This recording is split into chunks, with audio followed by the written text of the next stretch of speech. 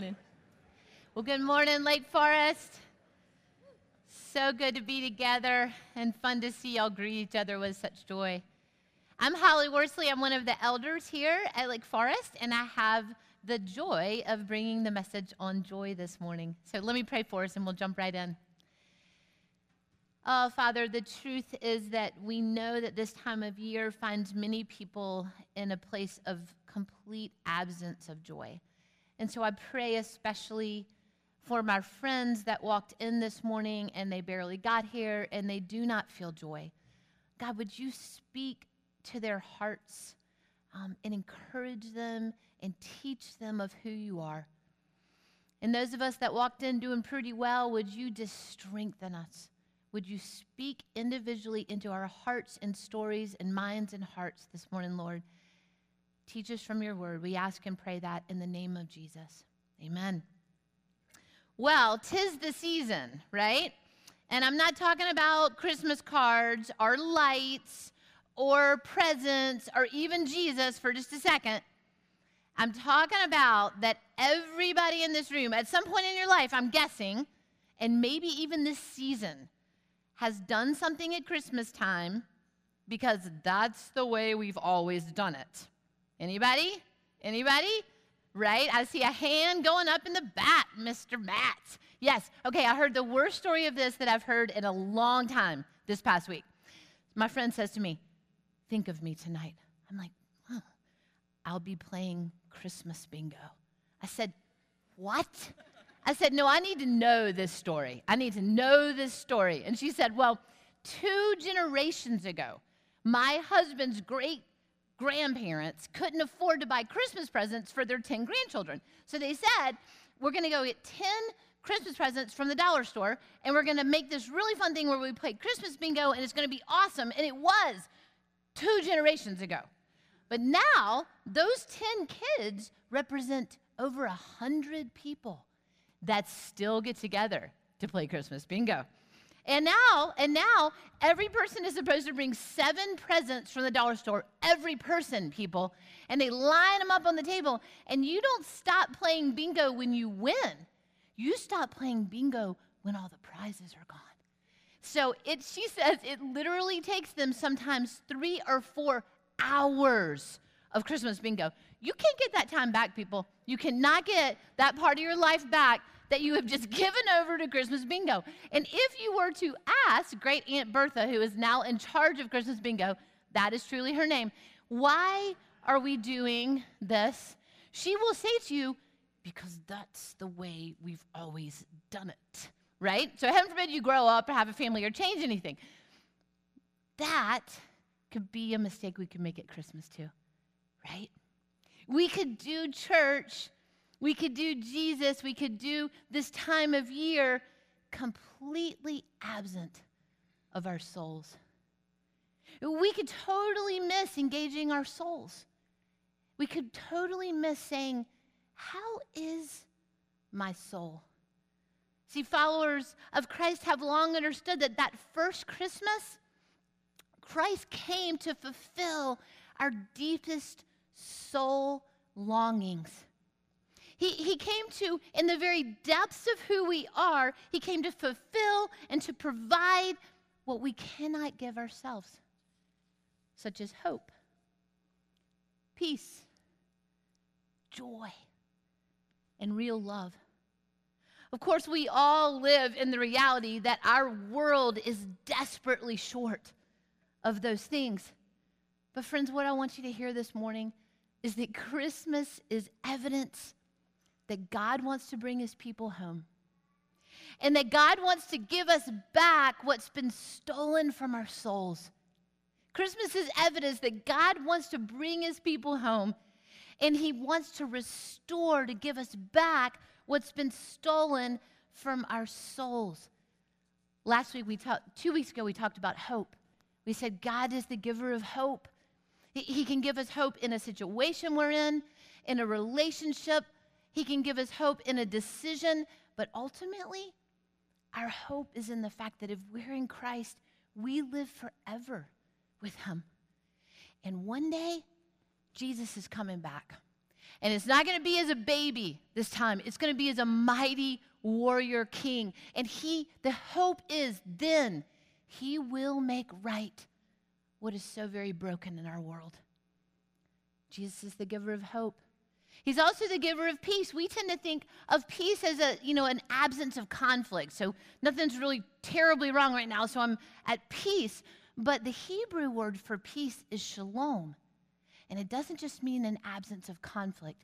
When God uses shalom as a verb, it means he is making you complete and he is restoring you to the person that he originally created you to be. Before the world beat you up, before sin and brokenness had an effect in your soul and in your life, that God is working for you to bring shalom, completeness, and restoration in your soul. Jesus is the giver of hope. He's the giver of peace. And he's the giver of joy. He's the giver of joy. And we're going to look at how God gives joy from Zephaniah this morning. Now, Zephaniah is not a book that you have ever even heard of. That's why God put the table of contents in your Bible, okay? So you can go look up old Zephaniah later. We started reading in Zephaniah 3, but to really understand the beauty of Zephaniah 3, I need to tell you the story of Zephaniah 1 and 2. So who was Zephaniah? He was a prophet for God. He spoke to the southern kingdom, the Israelites. He spoke the words of God. He warned, he encouraged, he built up. And the Israelites were God's people, right? We're God's people now. The Israelites were God's people then. They were literally geographically surrounded by, maybe you remember some of these guys from your history books, Assyrians, Babylonians, Moabites, maybe not remember those guys. They're surrounded by these cultures. And they had one job to do. God said, you're my people. I'm your God. These people are lost in darkness. I just want you to love me well enough that they can see that there's a one true God. Just one job. Be a light by the way you love me in the midst of utter darkness in this world. But here's the truth. They had a decision to make that we still have to make, which is that we are usually either leaning towards the world's way of doing life or we're leaning towards God's way. We want to believe there's a neutral, right? Like, I'm doing pretty good. I'm not knocking it out of the park, but I'm doing all right. There's really not a neutral, friends. We're either building our lives based on the way the world says to build it, or we're building it based on the way God says that he can build it.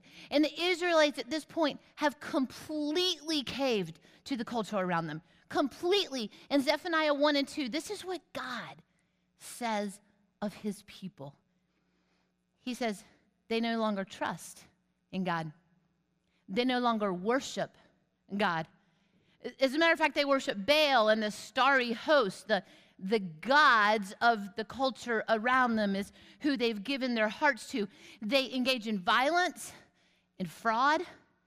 They're complacent. They're unbelieving. They trust in wealth to save them. They're proud. They don't accept correction. They do not draw near to God. Do you see any of our culture in that? Do you see any of you in that? The Israelites had gone so far to absolutely succumb to the world around them, to completely build their lives on that they had actually gone to the point of performing child sacrifice. The temple of God, where God meets with his people, the holy place that God said, I will dwell with you, they were not just worshiping Yahweh God in that temple, they were worshiping other false gods in God's home. That's Zephaniah 1 and 2. And so Zephaniah says, God is going to utterly decimate you. You have taken your eyes off me. You have released yourself from my protection and my control. And God is going to bring in an enemy, and this does happen. It's the Babylonians, and he is going to absolutely decimate Jerusalem. And they did. They came in and they tore down God's temple stone by stone. It was gone. They took the treasures of God's temple and they paraded them down the street saying, "Where is your God now?" So with that backdrop, now hear God saying, "But if you will turn your heart back to me," it doesn't have to be perfect. It doesn't have to be pretty. It just has to be genuine.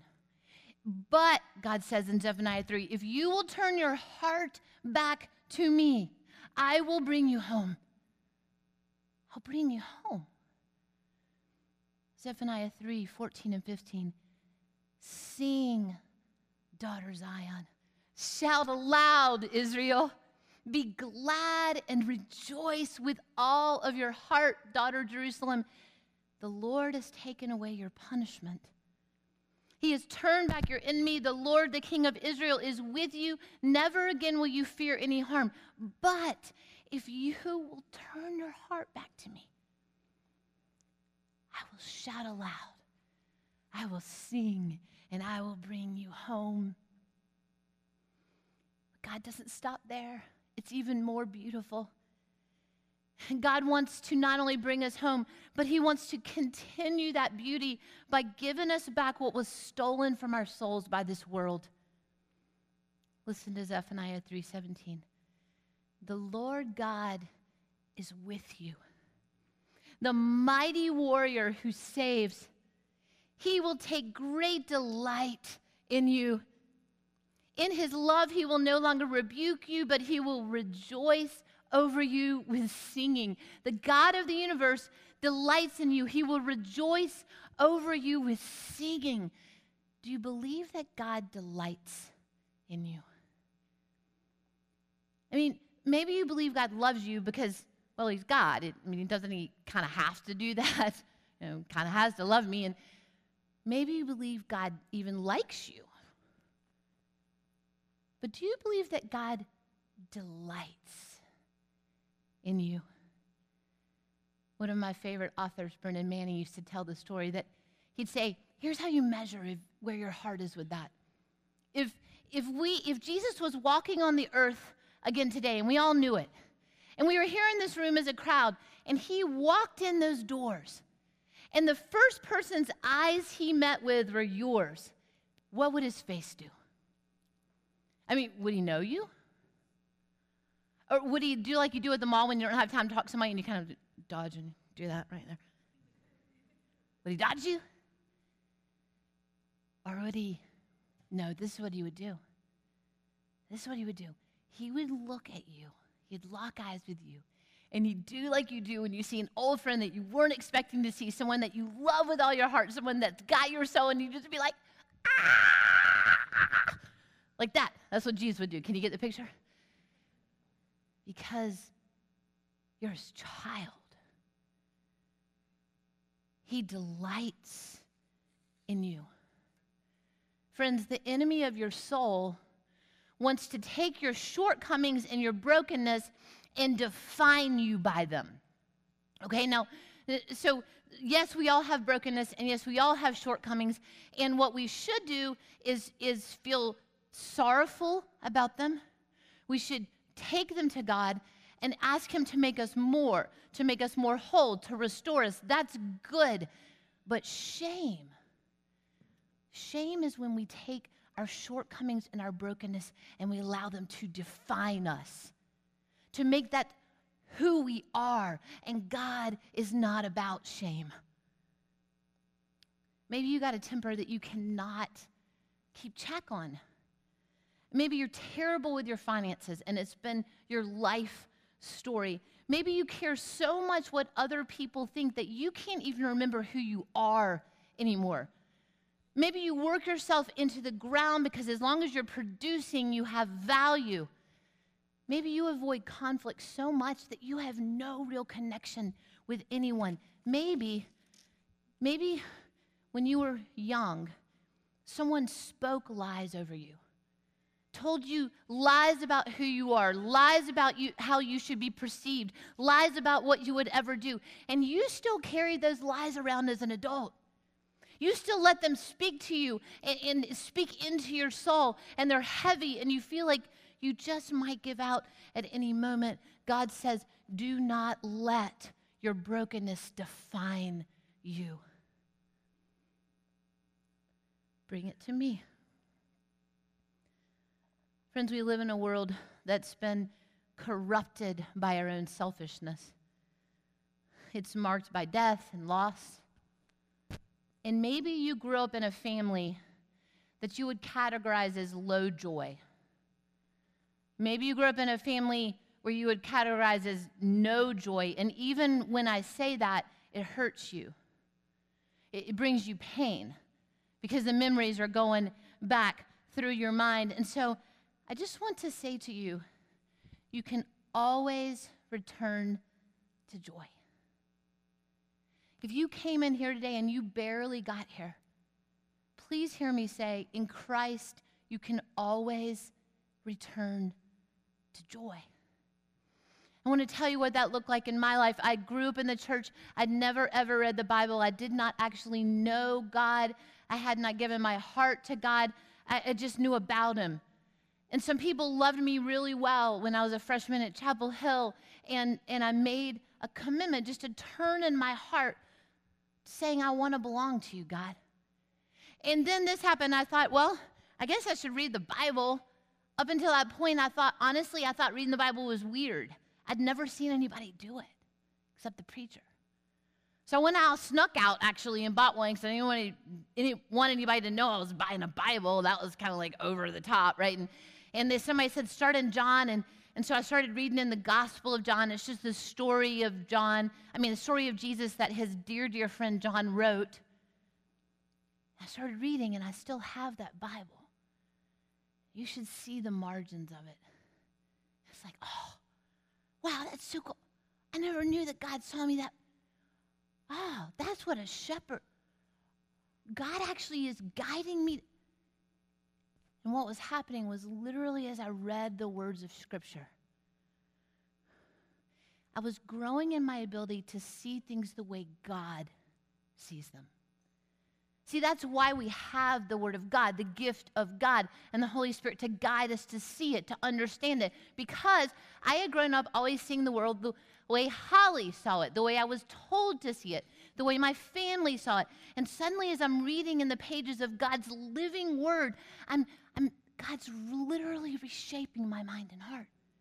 I'm beginning to see you the way God sees you, and my family the way God sees, and me the way, and the future and the purpose, and seeing things the way God sees them.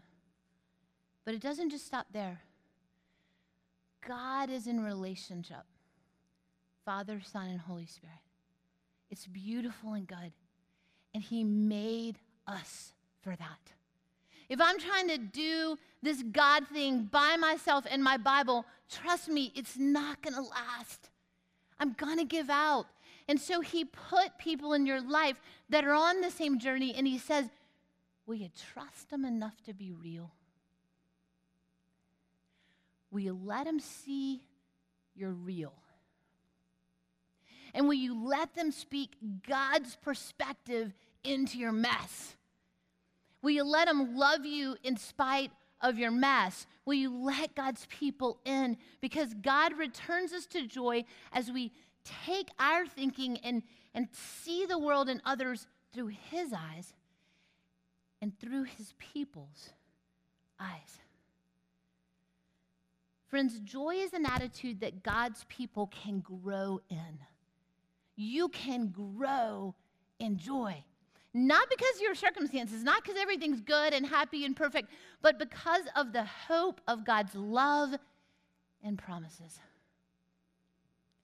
On snow days, which you'll note we just had one, when does it snow in December in North Carolina? But we have snow days. And when snow day happens, Worsleys throw open their doors, and the neighbors come, and people that can walk there from church come, and we make soup, and my house is full of people, right? And gloves and dogs and snow and everything else. It's full of people. And Matt Glass and I were talking. We were sledding together that day. And he said, you know what? He said, I can never get my nose warm in the snow. I said, really? He said, yeah, I can put on as many layers as I want to and boots and gloves and scarves and hats, and my nose is still cold. He said, but if I drink something hot, I'm automatically warmed up. It just, that hot cocoa, right, it goes down, I'm warmed up. Friends, I am not talking about fake Christian cheesy happy this morning. Do not leave here and think I'm talking about you going out and putting on some cheesy Christian happy. Oh, yeah. I'm talking about joy. See, fake happiness is stuff we put on the outside of us. We get happy when maybe we buy something new, or we drink something we like, or we eat something we like, or we have a new experience. And that's not good. Those things are not bad, but they're not joy. We can put on as many of those as we want to put on, and we're still going to be a little bit cold in our soul. But when we truly take in Jesus, his word, and we let him reshape how we see the world, each other, our future, our purpose, our hope, and we let other people see our mess and our real and love us anyway, when we do that, that's joy. That's the lasting joy of Jesus. So hear how Zephaniah ends with a crying out to his people. Zephaniah 3:16, he says, on that day, they will say to Jerusalem, to his people, us, do not fear Zion. Do not let your hands hang limp. He says to them, if you know the Lord and you turn your heart back to him and he takes you home, then be strong in him. Friends, he would say to us today, be strong in the Lord, be brave in the world because you be brave in the Lord because you walk in a world that is broken and hurting. And he has given you a light, and that world desperately needs that light. Our story is the story of grace, friends. It can be your story if it's never been your story. The story of grace is that you go from failure to family. You go from being marked by your brokenness and you are literally defined by your brokenness to family. You're a daughter of the King. You're a son of the King. You are an heir to the God Almighty. An heir receives everything from their father. And so you have been given as his child protection, provision, wisdom, presence, power, counsel, love, community, real community, purpose. Here's the best one, belonging. You belong. When you come home to Christ, now you belong. Friends, if it's not your story, it can be this morning. It's as simple as a turn of your heart. I want to follow you, Jesus. I want you to lead my life, and I don't know what that's going to look like, but I want that. It's as simple as a turn in your heart. And if that's true of you already, hear Zephaniah's call to you. Be strong in the Lord. Be brave in the Lord. And take that into a world of darkness. And be his light there. Bring his joy there. Let me pray for us. Father, I thank you that you took me in my life when I felt like I belonged nowhere. And you made me belong to you. You brought me home. And I pray for any of my friends this morning in this room that are thinking, could this be real? Could that be really for me? Would God, yes, Lord, nudge their hearts and their souls and whisper to their souls, I want to bring you home.